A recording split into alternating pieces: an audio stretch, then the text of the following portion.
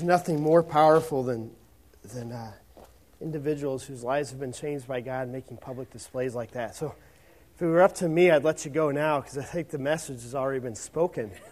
But if word got back to Pastor Mark that I did that, I'd be in trouble. So Mark is on vacation. He and his family getting some well-needed rest this week, so pray for them. He's on spring break.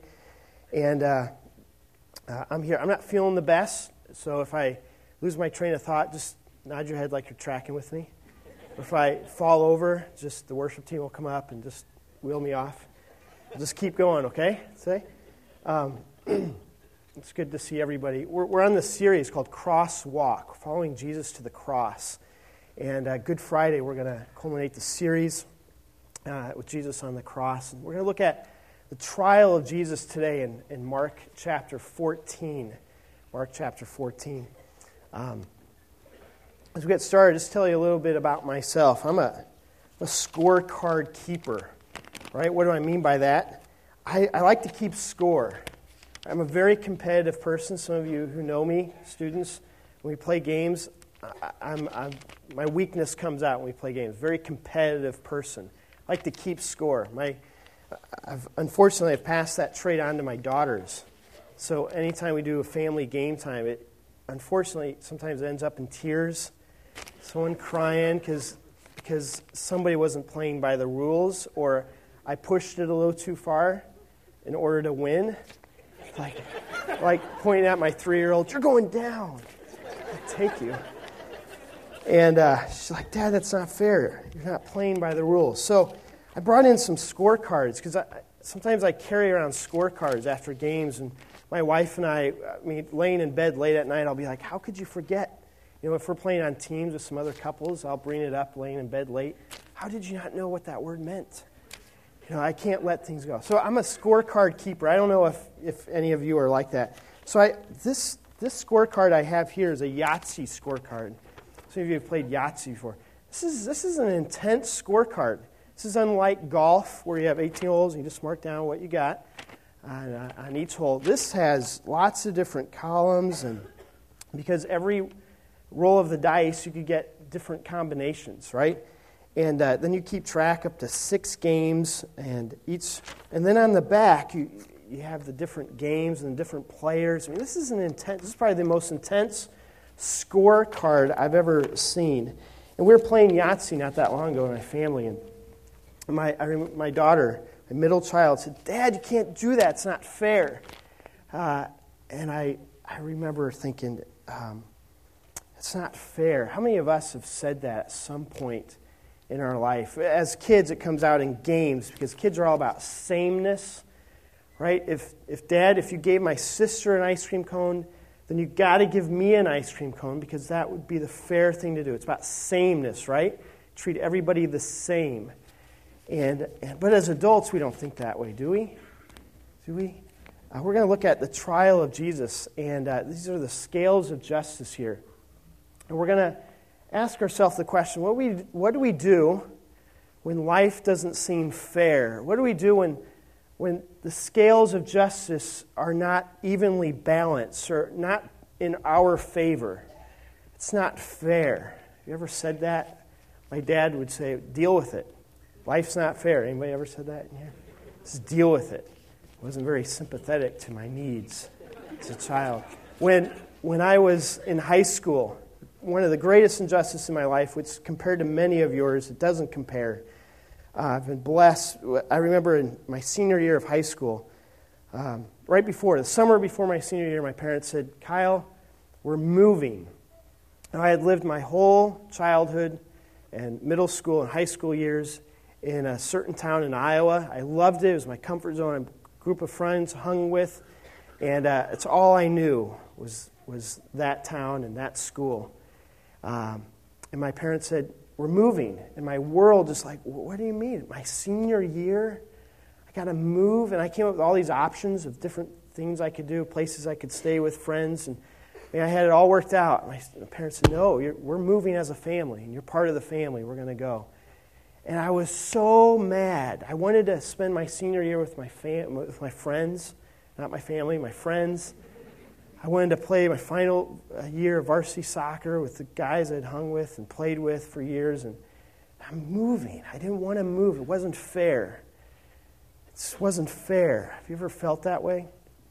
I felt that way when maybe some of you in your job, in your work environment, you feel like you've done really well. You're the hardest worker in the office, and you take ownership in your job that you do, and then when it's time for a promotion, the person who shops online all day at their desk gets promoted. We feel that way. It's just not fair. What's up with that?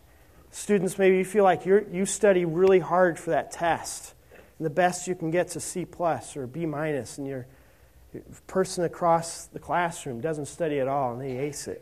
It's just not fair how some people work harder and they don't ever feel like they're getting ahead. It's not fair. There's probably, you could fill in the blank. What's not fair in your life?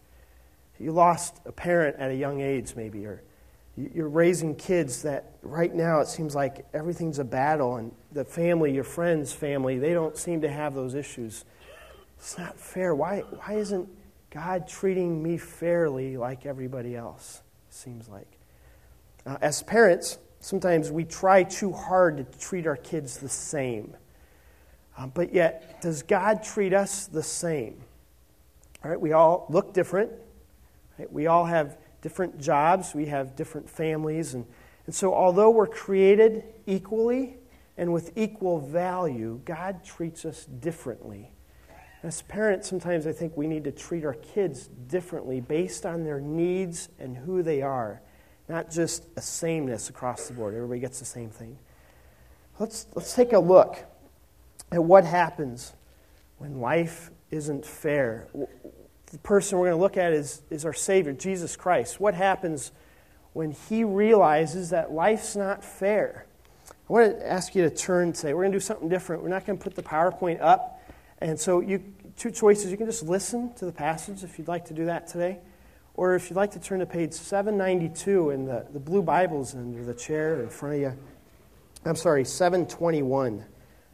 That's another passage, 792.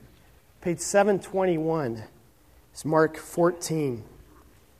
I want to start with just one verse, setting up the passage in verse 53, 14:53.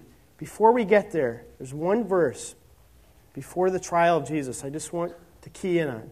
It's a few hours before the passage we're going to look at, a little context. What's going on here? It's at night. Right? The passage we're going to look at is occurring at night. And a few hours before that, Jesus is in the garden. He's praying. It's just Him and God. It's Jesus and God. Before the biggest couple days of His earthly ministry is about to start.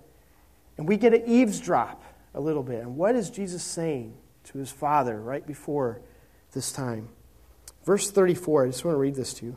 Jesus says, "My soul is overwhelmed with sorrow to the point of death," He says. He's telling His disciples that. My soul is overwhelmed to the point of death. I don't know what that feels like. I've never been in a position where I know my life's going to be taken in a couple days or the next day. I've never been there. I don't think many of us have been in that position to know the grief and the emotions that are going on in Jesus. From a human perspective, all the emotions. He's grieved. I think He's wrestling with this, why He came, and He's overwhelmed with feelings. Ever been overwhelmed with just feelings? You know what the right thing to do is? You're overwhelmed with all these feelings. All these feelings are going on. Maybe in this whole idea of fairness, you've struggled with that. You feel like you get angry, you get bitter, you get resentful, you want to get even. If the score's not right, if you're not ahead, if you're not feeling like things are fair for you, for me, we want to do something about it. Here's Jesus, just being honest. It's so nice, it's so good to know today that our Savior has felt that.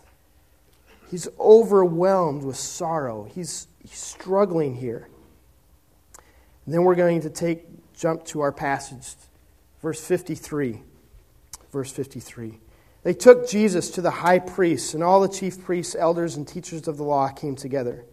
Peter followed him at a distance right into the courtyard of the high priest. There he sat with the guards and warmed himself at the fire.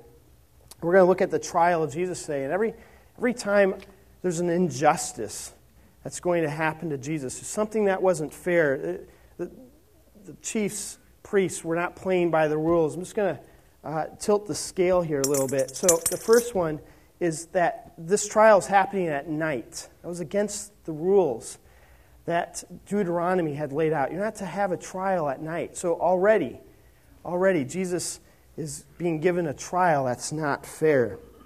They're taking him to the high priest. Now in John 18, it says that Jesus first went to Annas. Now Annas is the father-in-law of Caiaphas, and they're a powerful ruling family.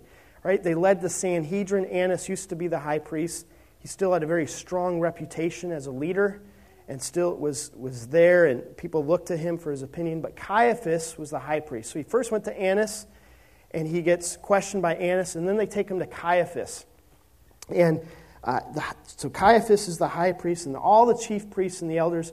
And so he's being brought before the Sanhedrin. All right? The Sanhedrin is the supreme court of the Sadducees. There's 71 total that make up the Sanhedrin. I don't know if they were all there. It was late at night. I don't know if they were all there. One of them was the high priest, Caiaphas, and then there were 70 others. Okay? You tracking? The Sadducees were a party, like a political party, like Democrat, Republican. That's what we're dealing with here. They were priests, and their sole goal was to control the temple. Okay, that was their role. That was where their power came from. It was all about the temple. Right? That's where their income came from. They were very wealthy. They had like summer homes in Jericho. Right? They owned lots of land. They were the powerful people in this Jewish culture that Jesus is brought into. Okay? Got it? So anytime in the Gospels when you see chief priests, high priests, they're talking about the Sadducees here. All right? Okay, so what's going on? Peter's there. Mark mentions that Peter's there at a distance. Peter followed him at a distance right into the courtyard of the high priest. Now, Peter had not yet denied Jesus. And it's just interesting that Peter's there. Now, Jesus is a rabbi. And the whole goal of a rabbi was to teach your disciples to become like you. Okay?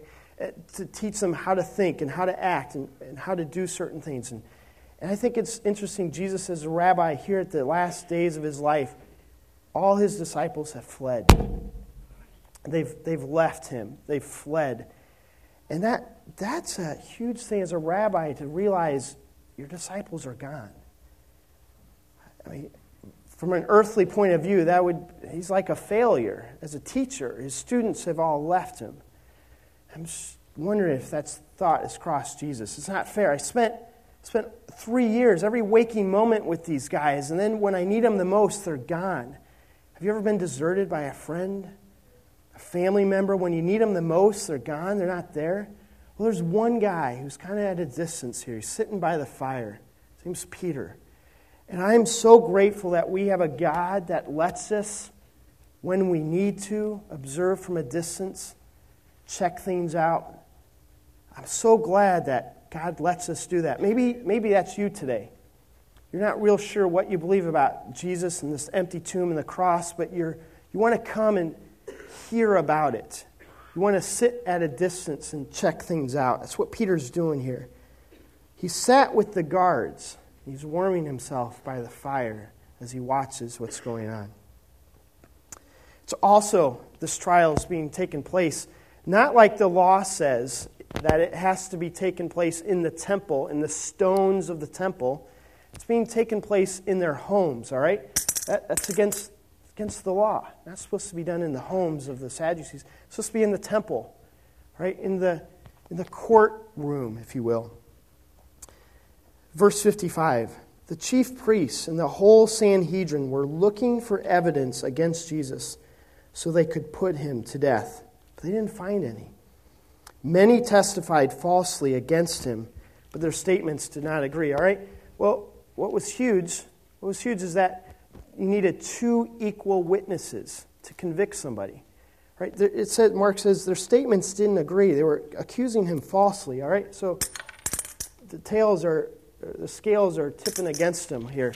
It's not fair. This trial is not fair. Jesus had every right to question and to say, wait a minute, this is wrong. This isn't fair. You're not treating me right. Have you ever said that? Ever felt that? We're not playing by the rules here. This isn't fair. And some stood up and gave this false testimony against him. We heard him say, I will destroy this man-made temple, and in 3 days I'll build another, not made by man. Yet even their testimony did not agree. They're not getting solid testimony, all right, evidence. Now, part of this is true. Jesus did say that in the context of the temple, but he wasn't referring to the temple, right? Why did they take such offense at that as the Sanhedrin? Because that was where all their income came. That was what they were all about, was the temple. And if someone's going to knock down the temple, that's bad news when you make all your money from the temple. Can't knock down the temple. Yet even their testimony did not agree. All right. Then the high priest stood up before them and asked Jesus. Now, this high priest is Caiaphas. Powerful figure. All right. Powerful figure for the Jews. They looked at him like we would look at the President of the United States. Very powerful figure, had a lot of authority, a lot of decision-making ability. And so we have two very powerful figures standing nose to nose here. We have Caiaphas, who is the temporary high priest. He is motivated by money. He's motivated by greed. He's a fearful man. He's afraid someone's going to take over his power. He feels threatened. That's his motivation. He's a temporary high priest. He would offer up temporary sacrifices for people.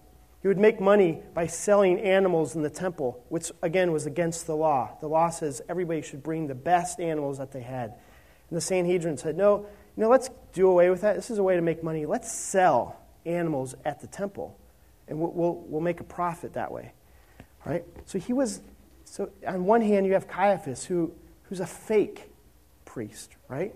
Get it? Fake high priest. And then on the other side, you have Jesus, who later on in Scripture, the author of Hebrews says, he is the permanent high priest, right? His sacrifice is not temporary, it is permanent. So you have these, it's amazing. It would have been awesome to be there and to witness this. Caiaphas versus Jesus, two powerful figures, nose to nose, having this conversation. The high priest turns to him, which is, again, against the law. The judge is not supposed to play prosecutor. You're not supposed to turn to Jesus and speak directly to him. He wasn't supposed to do that. He's not playing by the rules. He asked Jesus, are you not going to answer? What is this testimony that these men are bringing against you? Now, Jesus, another rule that they're breaking. Jesus was supposed to have witnesses on his behalf, somebody to testify for him. They didn't do that. Where are they going to find somebody in the middle of the night? Now, it's interesting. They could have gone to Peter. Peter's sitting by the fire.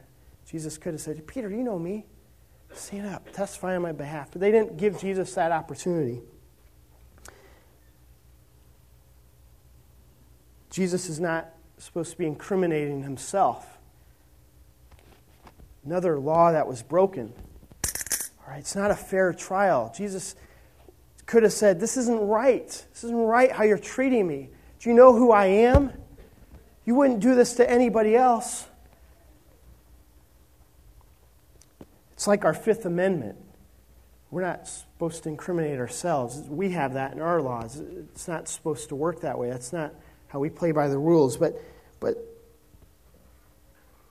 high priest asks him again. Oh, Jesus remains silent in verse 61. He gives no answer.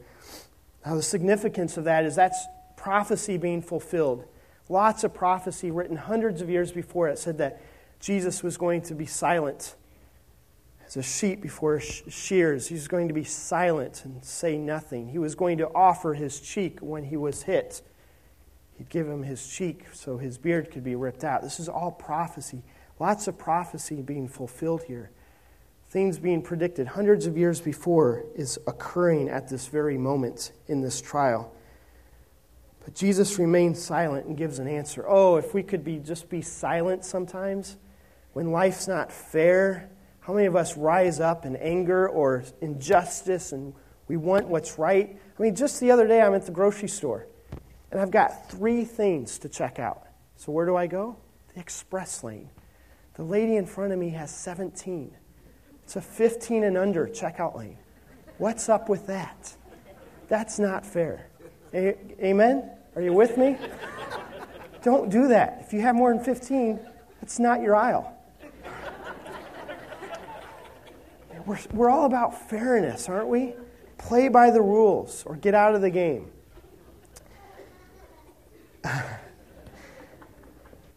And here is Jesus remaining silent. Do you know who he is? Do you know what he could have done? He could have called 10,000 angels at this very moment. Did Caiaphas know who he was? So then the high priest turns and he asks him one final question. Are you the Christ, the Son of the Blessed One? It's a significant question here. He's referring back to an earlier passage in the Old Testament, Zechariah. So everybody who's at this trial knows the very question he's asking. Are you the Messiah, he's saying. Now, if you would have just asked him, are you a child of God, that's something he would have said yes to and not been accused of anything, because we all could say that. We are all children of God. A Jewish person could have said yes to that. But he says, are you the child? Are you the Messiah? And Jesus, at this point, he has to answer in uncompromising character. What do you do when life's not fair? Live in an uncompromising way. Don't compromise your character by getting angry or bitter. I am. And then he says this, and you will see the Son of Man seated at the right hand of the Mighty One and coming on the clouds of heaven. How significant. The power of what Jesus just says here. In Psalm 110, don't have time to look at that closely. It says this, the Lord says to the Lord. Now the first Lord is L-O-R-D, all caps. Talking about Yahweh, God the Father, says to the Lord, capital L-O-R-D. Says to the Master, sit at my right hand. On the political system today, right? News being made right now is who are the front runners going to choose as a running mate, right? Who's going to be the right hand? And but it has more significant meaning in Scripture. The right hand is a powerfully symbolic, and it has to do with this equal standard of authority and power. Who is God's right hand isn't saying who's going to be second in command. It's saying who is equal to God. Jesus is equal to God in authority and power. It's a standard of measurement. Jesus is equal to God. And he's saying that to Caiaphas. Even though Jesus knows he's about to be persecuted and beaten, he says, I have all authority. Even the authority that you have, that you're going to strike me, I've given you that authority. Even the authority that you're going to crucify me, that authority I have given to you. Jesus is the right hand of God the Father. And all in Scripture, we see Jesus seated at the right hand of the Father, and sitting, symbolic for the job being done. He sits, job being done. In Psalm 110, it says, God will make the enemies of the Lord, of Jesus, a footstool for Jesus. So he's referencing this passage where Jesus says, my enemies will be a footstool under me, as he's nose to nose with Caiaphas. And then finally he says, coming on the clouds of heaven. Now, clouds in Scripture are all about justice. And so this is powerful. Jesus saying, even though this trial is unjust, and this trial is not fair, the way you're treating me, and what you're about to do to me is not fair. You're going to blindfold me, and you're going to beat me and hit me and mock me. One day there will be perfect justice, and I will be the judge, Jesus is saying. One day you will be judged for what you're about to do. Powerful statement. You will see the Son of Man sitting at the right hand of the Mighty One, coming on the clouds of heaven. And everybody there knew the power of that statement. And the high priest, Caiaphas, he tears his clothes, and that was symbolic, and that had meaning. That was, you did that in mourning or repentance, and he does that in the latter here. He's repenting because he believes that you just heard blasphemy from out of the mouth of Jesus. Another rule that was broken, if you're not convinced yet, the high priest wasn't supposed to be the first one to vote. The rest of the 70 were to vote, and then the high priest vote last. Well, here, high priest certainly votes first, and then he says to everybody else, what do you think? Tears his clothes, what do you think? They all condemned him as worthy of death, and some began to spit at him. They blindfold him. They strike him with their fists and said, prophesy. And the guards took him and beat him, and it wasn't fair. I can't think of anything more cowardly than to blindfold somebody and to strike them. I wondered, did Jesus know that was coming? It's not right what they were doing to him.